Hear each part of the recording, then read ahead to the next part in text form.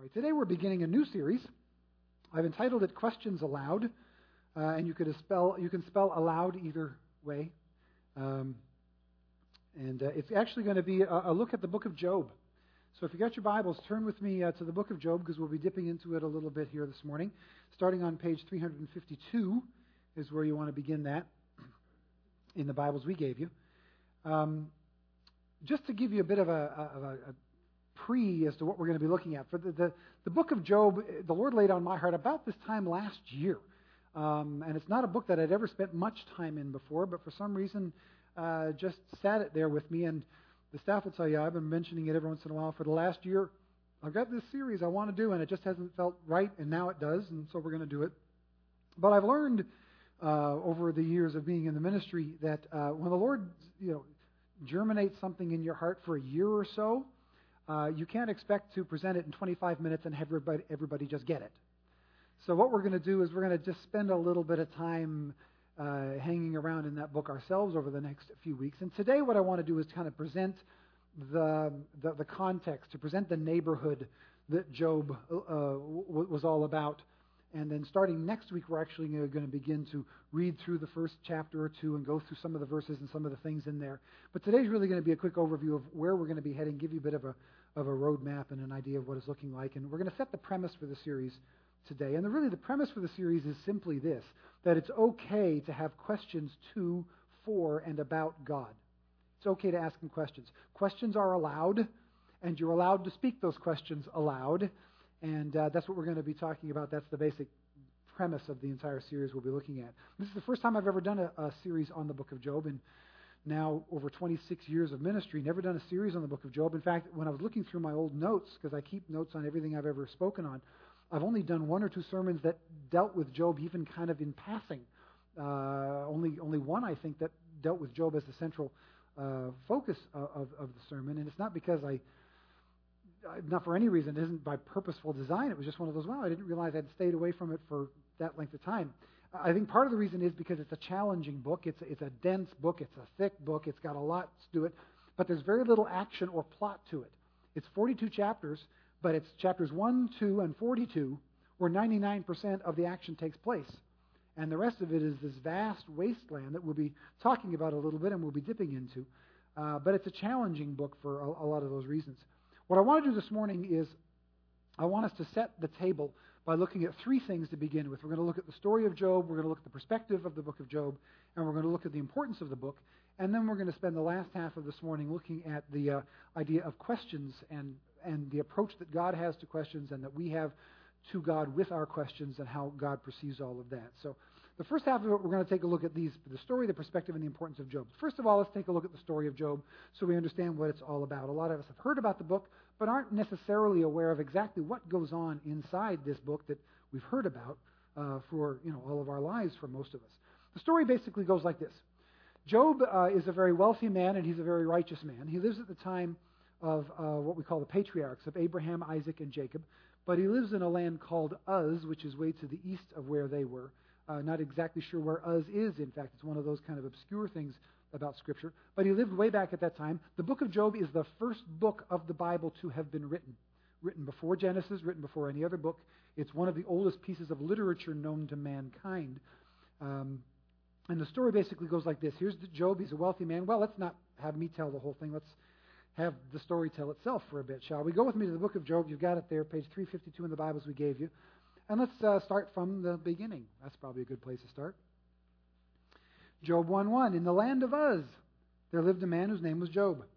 This man was blameless and upright. He feared God and shunned evil. He had 7 sons and 3 daughters, and he owned 7,000 sheep, 3,000 camels, 500 yoke of oxen, 500 donkeys, and had a large number of servants. He was the greatest man among all the people of the east. The next few verses tell a little bit more about his wealth and about his close family, and then we get to Job 1:6. One day the angels came to present themselves before the Lord. That makes sense. And Satan also came with them, and that makes no sense. We'll get into the details of that a little bit more next week when we go through some verse by verse, but it won't make any more sense to you next week either because it doesn't make any sense to me. I don't know how Satan gets in the group of angels that goes to see God. I've never met a theologian that's given me an explanation of that I'm comfortable with yet, but that's what happened. Verse 7, the Lord said to Satan, "Where have you come from?" Satan answered the Lord, "From roaming, from roaming through the earth and going back and forth in it." Then the Lord said to Satan, "Have you considered my servant Job? There is no one on earth like him. He is blameless and upright, a man who fears God and shuns evil." Next time God gives you a big compliment, look out. It isn't always the positive experience you might hope for. That's what happens here. Verse 9. Does Job fear nothing? Satan replied. Have you not put a hedge around him and his household and everything he has? You have blessed the work of his hands so that his flocks and herds are spread throughout the land. But stretch out your hand and strike everything he has, and he will surely curse you to your face. The Lord said to Satan, "Very well then. Everything he has is in your hands, but on the man himself do not lay a finger." Then Satan went out from the presence of the Lord. We'll pause right there. The rest of the story basically plays out that he goes and he takes all of Job's possessions. He comes back and God says, "See, he's still doing well." And Satan ups the ante and God accepts it, comes back another time, continues to up it until essentially you got Job sitting there having lost all of his family, all of his possessions. His body is ravaged with pain. It's so painful that he sits and takes pieces of pottery and just scrapes the skin off of his body to try to ease the pain of the horrible things that are happening to his body all day long. It's just a horrible thing. And then three of his friends hear about this, and they decide they're going to come, and they're going to comfort him. And we've known these through all of history as Job's comforters. And they come to him, and we'll see that. Go jump with me ahead to Job chapter 2, verse 11. When Job's three friends, Eliphaz the Temanite, Bildad the Shuhite, and Zophar the Naamathite, heard about all the troubles that had come upon him, they set out from their homes and met together by agreement to go and sympathize with him and comfort him. When they saw him from a distance, they could hardly recognize him. They began to weep aloud, and they tore their robes and sprinkled dust on their heads. Then they sat on the ground with him for 7 days and 7 nights. No one said a word to him, because they saw how great his suffering was. So his friends show up. They're amazed. They're in awe at the devastation that has happened to this man, and they just sit with him for a while. But then everything shifts in chapter 3. Chapter 3, Job begins to speak. He starts basically complaining about his situation. And then after that, they begin to speak. And for the next 36 chapters, you have this epic debate, really, about the nature of suffering, about the character of God, about righteousness, about mercy, about faith, about grief, about death, about life, basically about all of the big questions of life. These four people bounce back and forth, sometimes quite angrily at each other, for 36 long chapters in the middle of Job. In the middle of it, Job just shrieks in anger at God, demanding answers, asking questions. Why am I going through this, God? Please answer me. What's going on here? His friends tell him, you must have done something wrong to deserve this. And he continues to insist upon his righteousness, that this doesn't make any sense to him. The biggest problem that his friends have is that he declares he's righteous, that I haven't done anything wrong, I don't deserve this, and they just cannot conceive that bad things could happen to someone if they haven't done bad things themselves. Then in chapter 38, God shows up.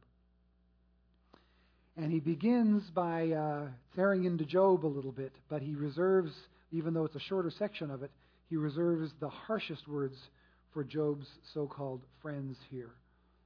Then eventually he restores everything that Job had, and he gets, and then some, and Job has new children as well as everything else. So basically, Job is a comedy.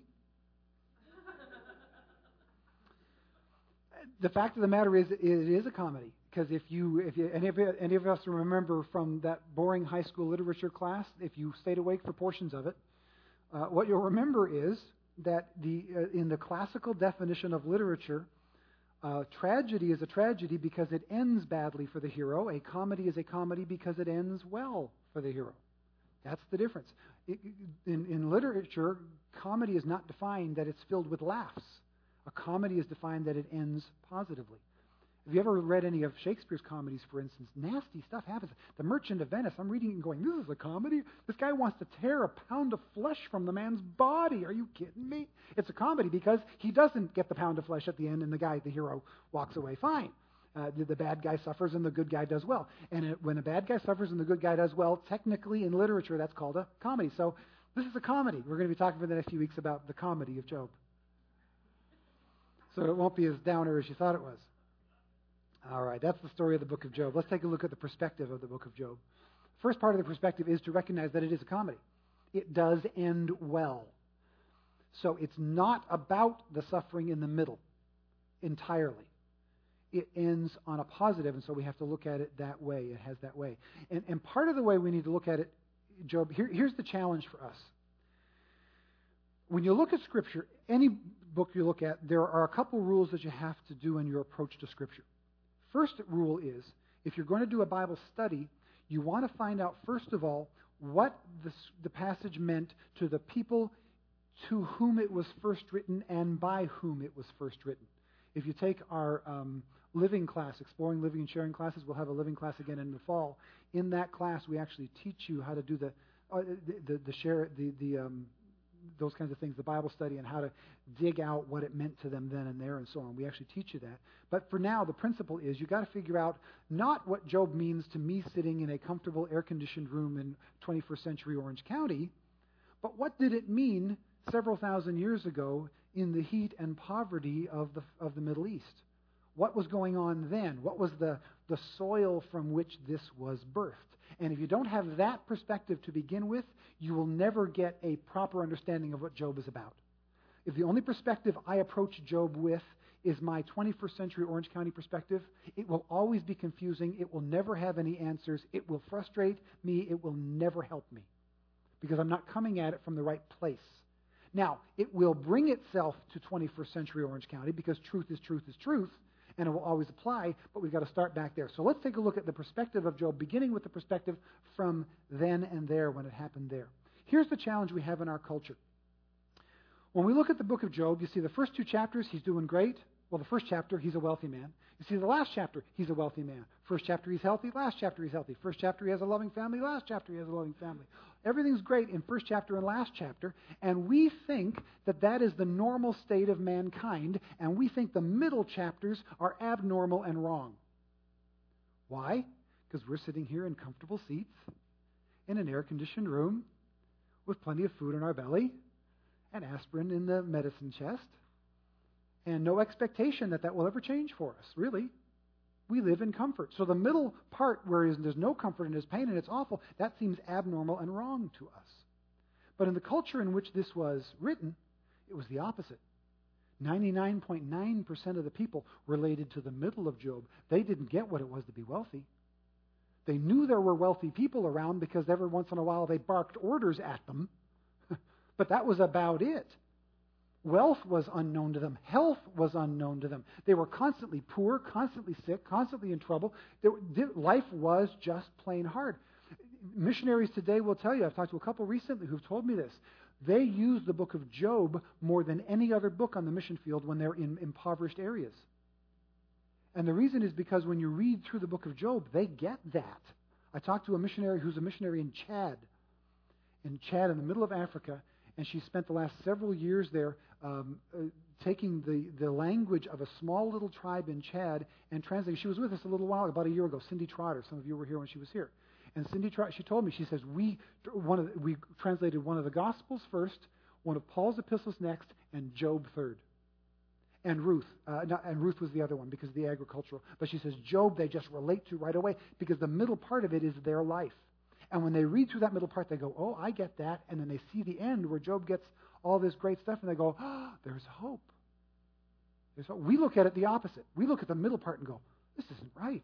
Oh, that's awful. But that's from our perspective. From the perspective of almost everybody else who's ever lived, Job makes an awful lot more sense. Another quick kind of humorous way of looking at this is, I think I've told you this illustration before, but Bono, the lead singer of U2, is a real quotable guy. Most of his quotes can't be used in church, however. Nevertheless, a real quotable guy. And I read an interview with him a few years ago where he was asked, can you give me kind of a definition, he said, of the difference between the American culture and the Irish culture? And he said, the best way I know to put it is this. He said, in America, when a kid grows up poor, he looks at the mansion on the hill, and he goes, when I get older, I'm going to buy that mansion. I'm going to make money, and I'm going to buy that mansion. In Ireland, the kid who grows up poor looks at the mansion on the hill and goes, when I get older and I make money, I'm going to get that so-and-so. And he used the words other than so-and-so, of course, because he's Irish. Clay's not arguing with me, right? Yeah, he knows. Right? But he said, there's the difference in perspective. And that second perspective, that Irish perspective that Bono talked about, is closer to the Middle East perspective. And our perspective is a glass half full perspective. The Middle East perspective is a glass half empty perspective. And so when you plant this book into the middle of that soil, it has a different feeling for them. So we have to understand, here's who they were talking to, here's the soil in which it was planted. Now, the principles that they saw from that, how do we extract those principles and apply it to us today? So that's what we're going to be walking through over the next few weeks. We're not going to get all of that done today, because again, we don't have the time for all of that, and I want us to kind of sit in the middle of that and have the Lord speak to our hearts about it like He's spoken to me about it for the last year or so. But we've got to shift our perspective. If we don't shift our perspective and begin to try at least to understand that other idea, we'll never get where it's coming from. Now, I'm not saying that their perspective is correct and ours is wrong. I would much rather live with an American optimistic perspective than the Eastern or some European negative pessimistic perspective. I would much rather live with that. But we have to understand the one to be able to translate it over to the other for it to impact our lives in the way God wants it to. All right? So that's the perspective shift we need to have. The third principle I want to look at this morning is the importance of the book of Job. As we mentioned, a big book, 42 chapters. And it is, without question, one of the greatest works of literature that's ever been written.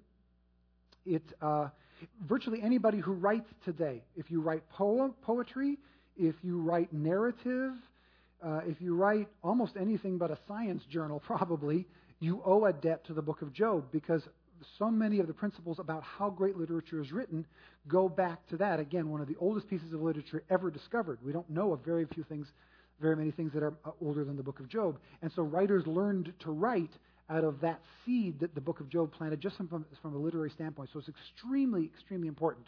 And most of that beauty, most of that literary power is in those middle 39 chapters, not necessarily at the beginning or the end. So those 39 in the middle really matter. They're important. They're foundational even to our society, to our culture, to our arts and humanities. They matter. They're hugely important.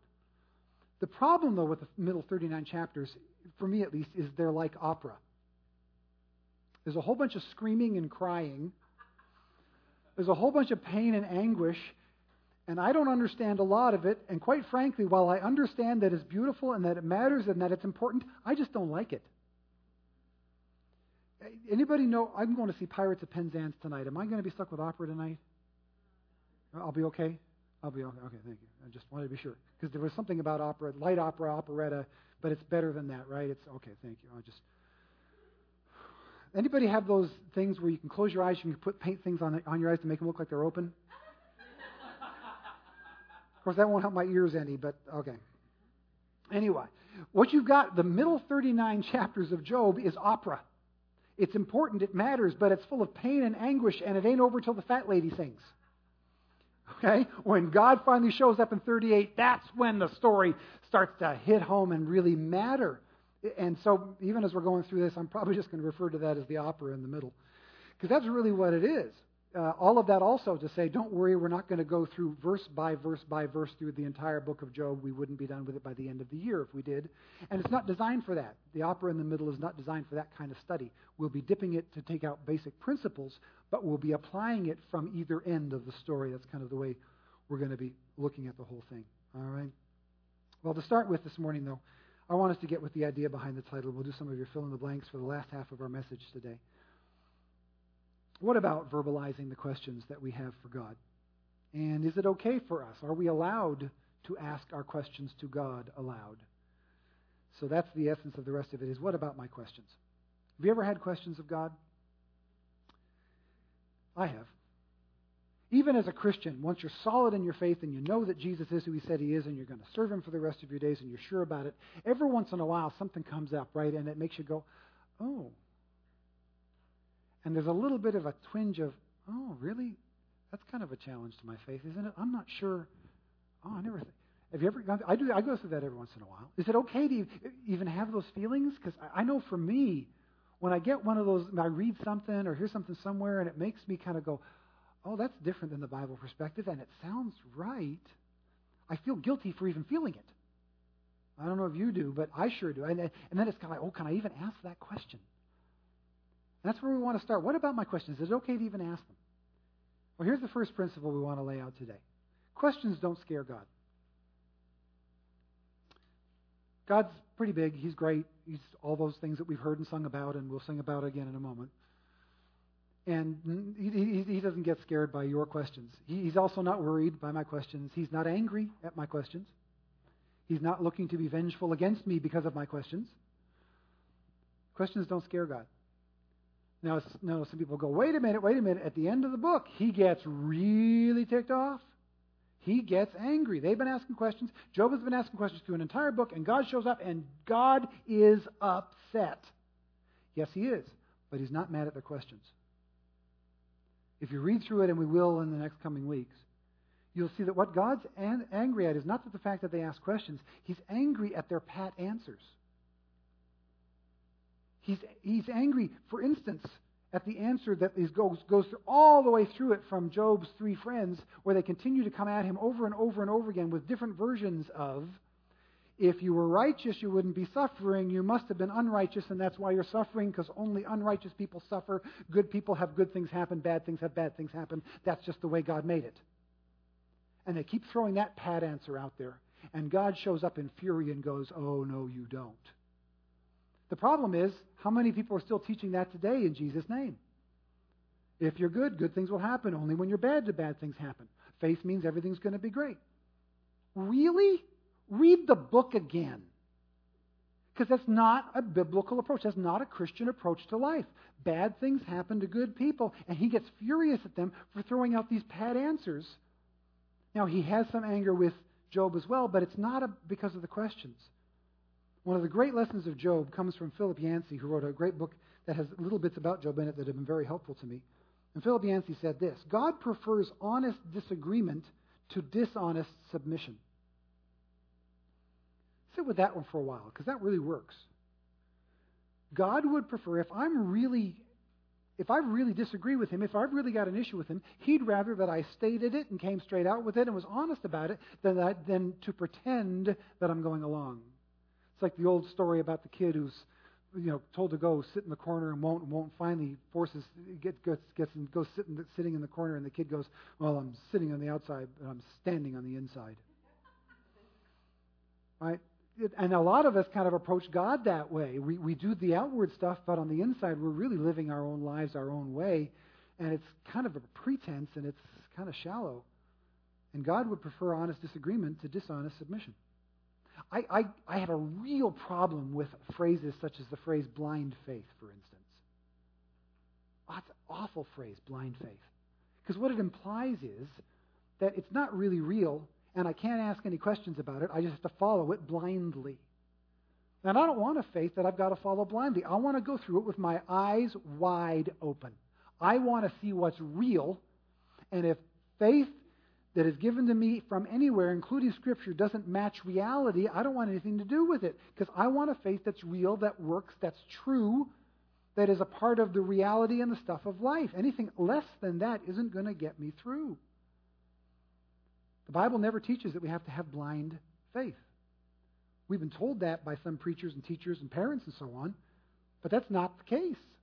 A great example of that is the story of the Bereans. In Acts chapter 17, the Apostle Paul and his friends have been traveling from town to town. Some towns accept the message and some towns don't.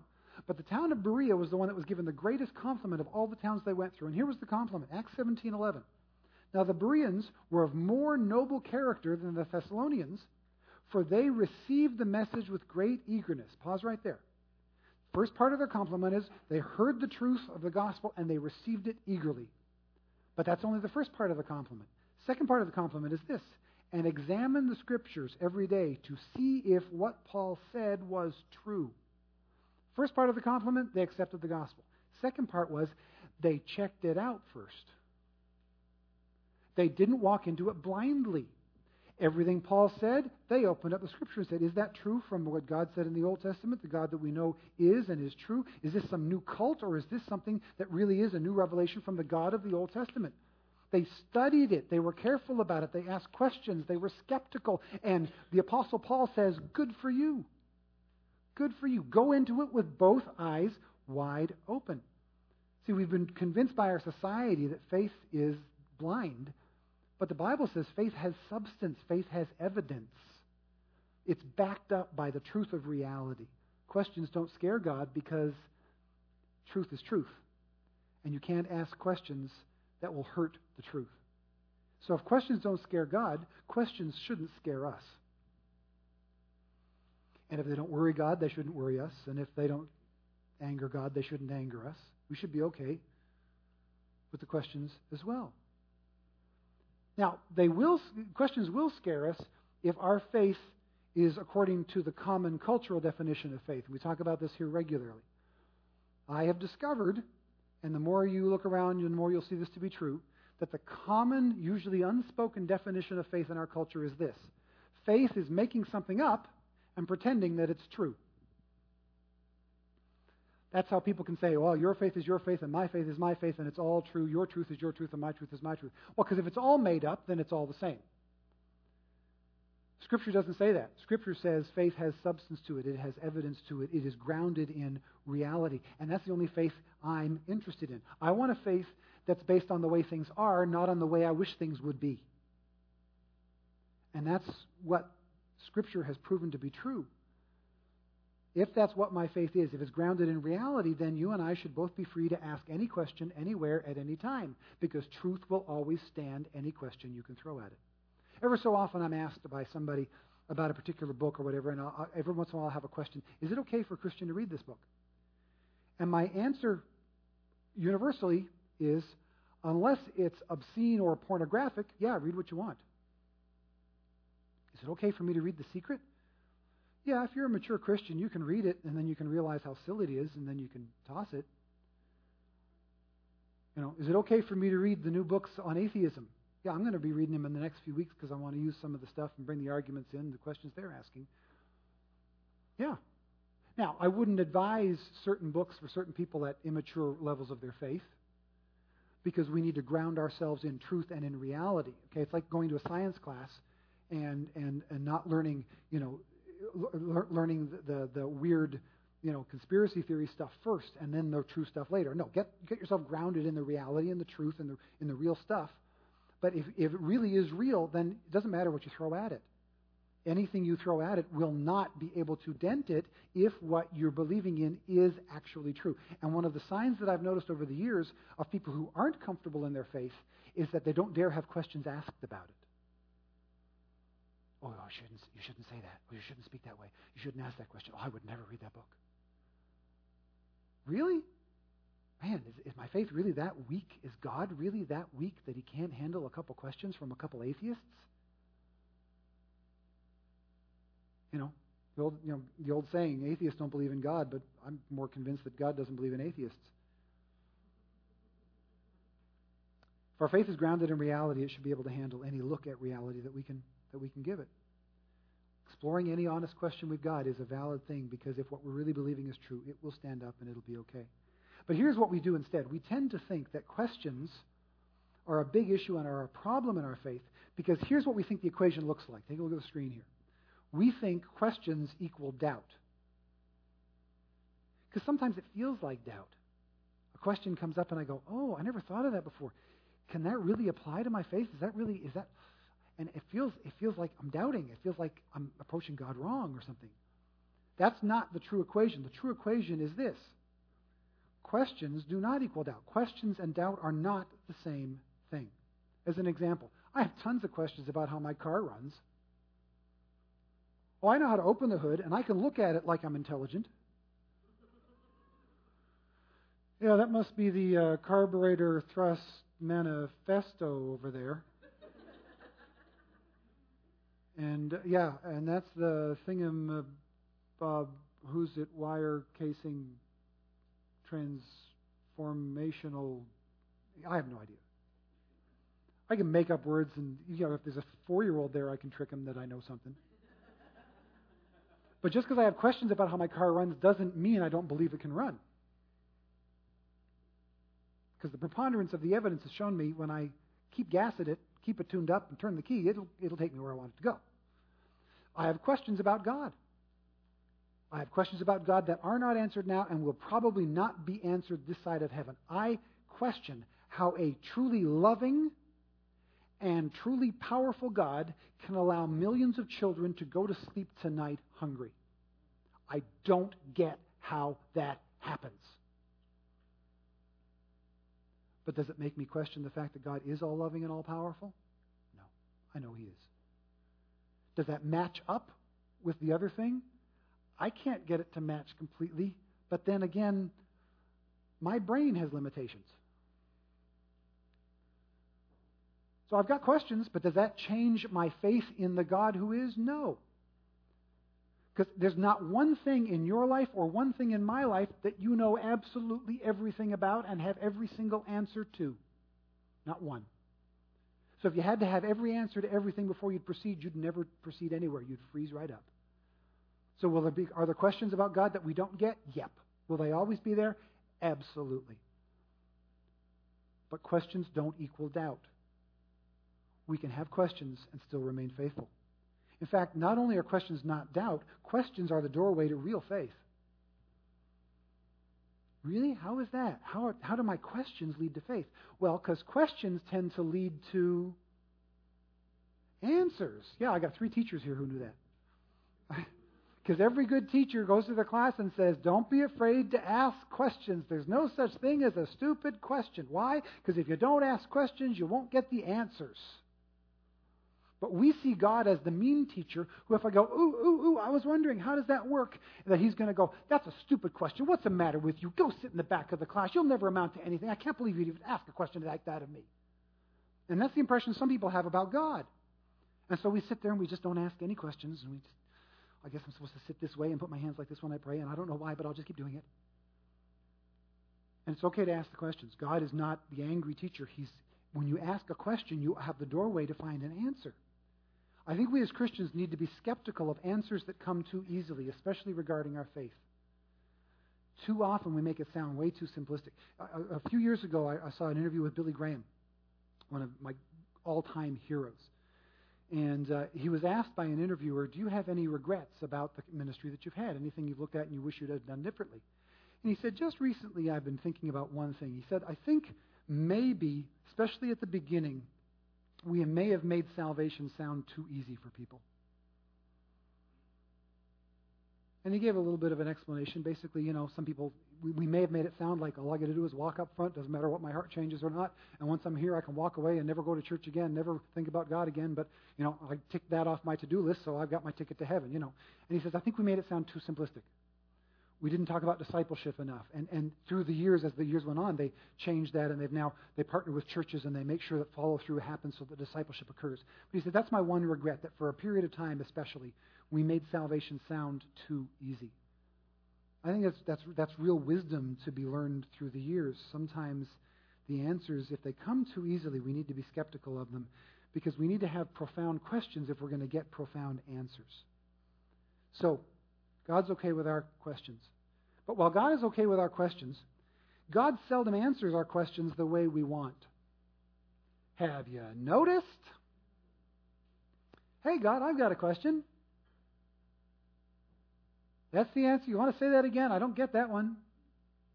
Okay, I'll write it down, but still don't get how. Oh, I have to figure out how that relates to the question. Okay. Right? It almost feels like that conversation sometimes. It certainly did to Job. This book does nothing to answer the question of why bad things happen to good people, for example. Not a thing. Doesn't offer you an explanation whatsoever. God doesn't even try. He doesn't even take a stab at it. It's like it doesn't matter to him. And it's frustrating. And some of the frustrations, at times we think, well, that's a lack of faith. That's a problem. I read a quote here by a woman who wrote a book called Amazing Grace. And Kathleen Norris is her name. And she was talking about this whole idea of getting frustrated sometimes with God. And she said this: most people feel an absence in their lives. They have a desire for something more. But when they try to read the Bible, they end up throwing it across the room. To me, she says, this seems encouraging, like a good place to start. And the point she's making there is, sometimes we come to the answers too easily.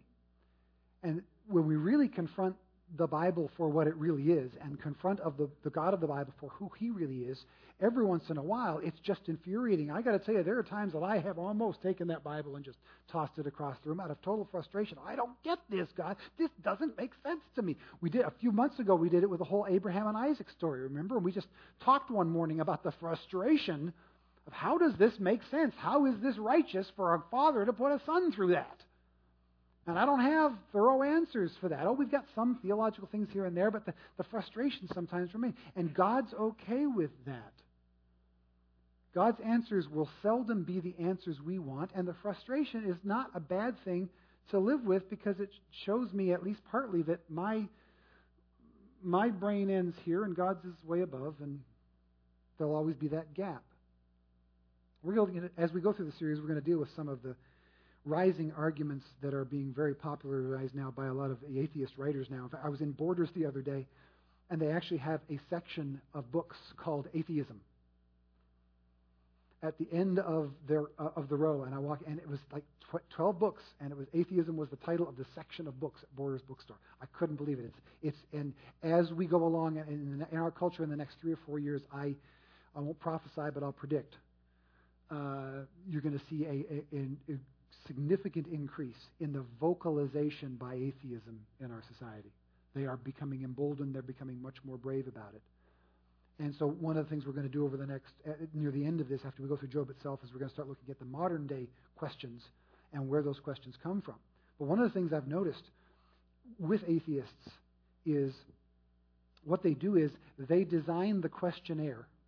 They decide how God should answer it.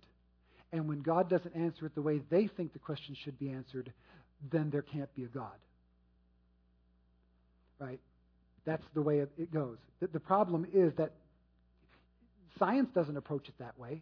Science doesn't say, okay, here's the thing, it has to be that way, and if I try the experiment and it doesn't work out that way, well, then there's no such thing as atoms. Well, no, try a different experiment if you're going to find the reality of it. Keep trying until you find the truth behind it rather than just disproving the whole thing. Which all leads, God seldom answers our questions the way we want. All that leads to this final one. God's questions to us are more important than our questions to God.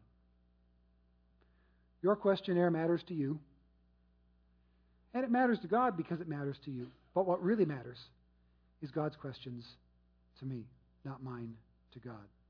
That's what happens at the end when God finally does show up. Take a look at it. Jump with me to Job chapter 38. After all the arguments back and forth and all the wondering about who God is and why this is happening, all the complaints, all the whining, all the fussing, all the screaming, all the pain, God shows up. Job 38:1. Then the Lord answered Job out of the storm. He said, "Who is this that darkens my counsel with words without knowledge?" Or with ignorance would be another way of phrasing it. Words without knowledge is ignorance, right? With words of ignorance. Brace yourself like a man. Man, if God shows up and tells you brace yourself like a man, hang on to something as hard as you can. Brace yourself like a man. I will question you, and you shall answer me. The essential verse of the book of Job is not, Job faced all of this and did not sin. The essential verse of the book of Job is not that weird part of Satan showing up with the angels. The essential part of the book of Job is not the end where he gets the whole thing that he wants. The essential verse in the book of Job is, I will question you, and you will answer me, with God speaking those words. See, we've reversed it 180 degrees. We approach Job with all kinds of questions like God is the one on trial here. And God does not show up on the defense. He does not show up and go, oh, sorry about this, Job. You see, I had this thing with Satan over here, and we had this explanation, and let me tell you what happened on. Let me answer all of your questions for you so you'll feel good about me. God shows up and goes, how dare you, you ignorant little thing. I've got questions for you. You don't have questions for me. Now, we read that, wait a minute, he's in pain, he's hurting, he's got questions that need answers, yeah? There's a lot of pain going around. There's a lot of people hurting, and there's a lot of questions. And basically what God's saying here, I think, is, you know what? My presence is enough. And then he walks through this amazing poetry. Here's his answer. Where were you when I laid the earth's foundation? Tell me if you understand. Who marked out its dimensions? Oh, surely you know. Yes, God is being sarcastic. Makes me feel better when I feel like being sarcastic. If God can be, then I can be. Surely you know. Who stretched a measuring line across it? On what were its footing set? Who laid its cornerstone while the morning stars sang together and all the angels shouted for joy? And he goes on like that for 2 chapters. It's basically a couple of songs we sang this morning. You place the stars in the sky and you know them by name. You are amazing, God.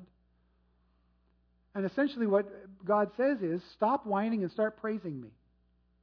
Because it is not about your questions to me, and the questions that matter are not questions about my behavior. The questions are about your behavior. I'm going to ask the band to come up as we conclude with this. The question is not about who God is and what his behavior is. The question is, who am I and what is my behavior like? You see, reality tells us that bad things happen to good people.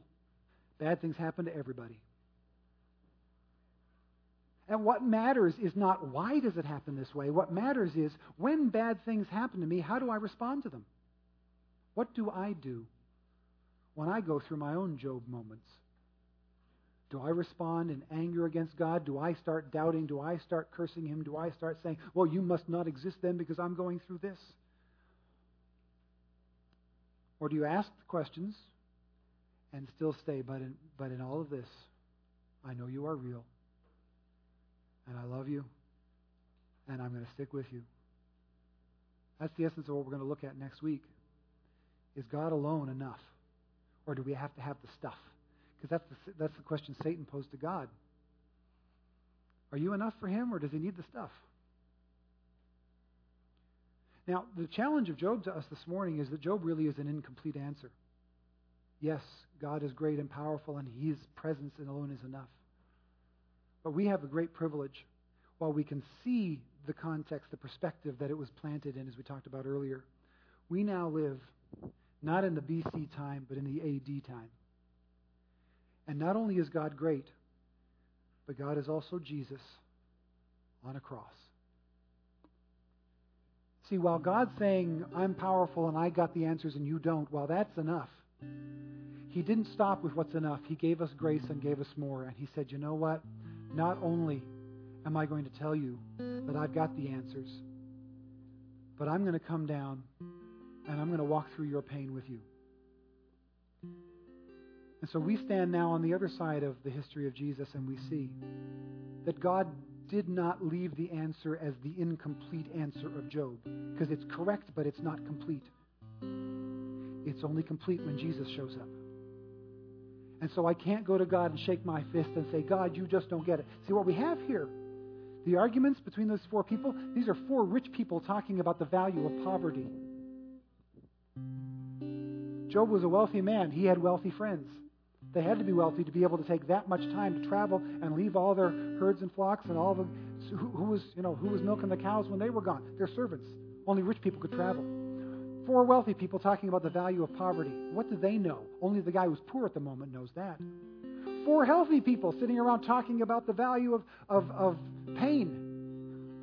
And the only one of the 4 that has a clue is the guy who's in pain.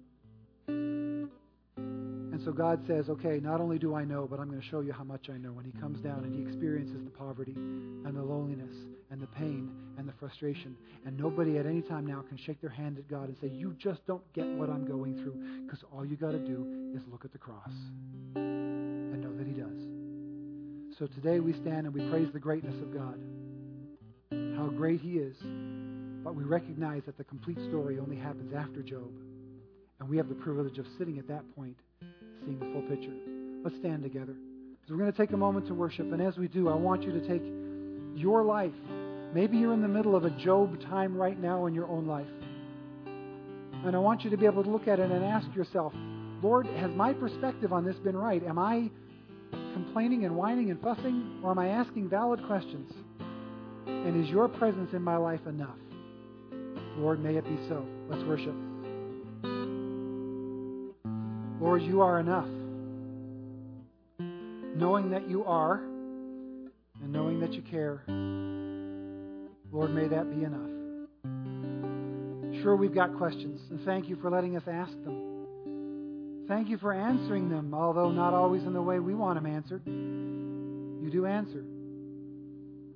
You're not uncaring. You don't just leave us to suffer without reason. But Lord, help us to recognize our response to the challenges that are in our way is what forms us into the people that you want us to be. Help us, Lord, to be your people. Help us over these next few weeks as we sit in this story, that you would help us to contextualize it to our lives, to be who you want us to be, to ask the questions, to find some answers, but to come to trust you more through all of the doubts, through all of the faith, through all of the questions, through all of the answers, through all of the circumstances. You are God. Thank you, Lord. In your name we pray. Amen. Amen. Hi there. If my voice sounds familiar because you've just been listening to a message from me, my name's Karl Vaders. If the voice you're hearing now is different from the voice you just heard, well, either way, the message you just heard was preached at Cornerstone Christian Fellowship in Fountain Valley, California. And we're just tagging this onto the end of, in case you got a copy of a copy of a copy of something and are not sure where it came from. Cornerstone Christian Fellowship is located at 17575 Euclid Street in Fountain Valley, California. You can get a hold of us through the phone number 714-962-5412 or check us out on the web at Cornerstone FV. That's Cornerstone FV for Fountain Valley.com.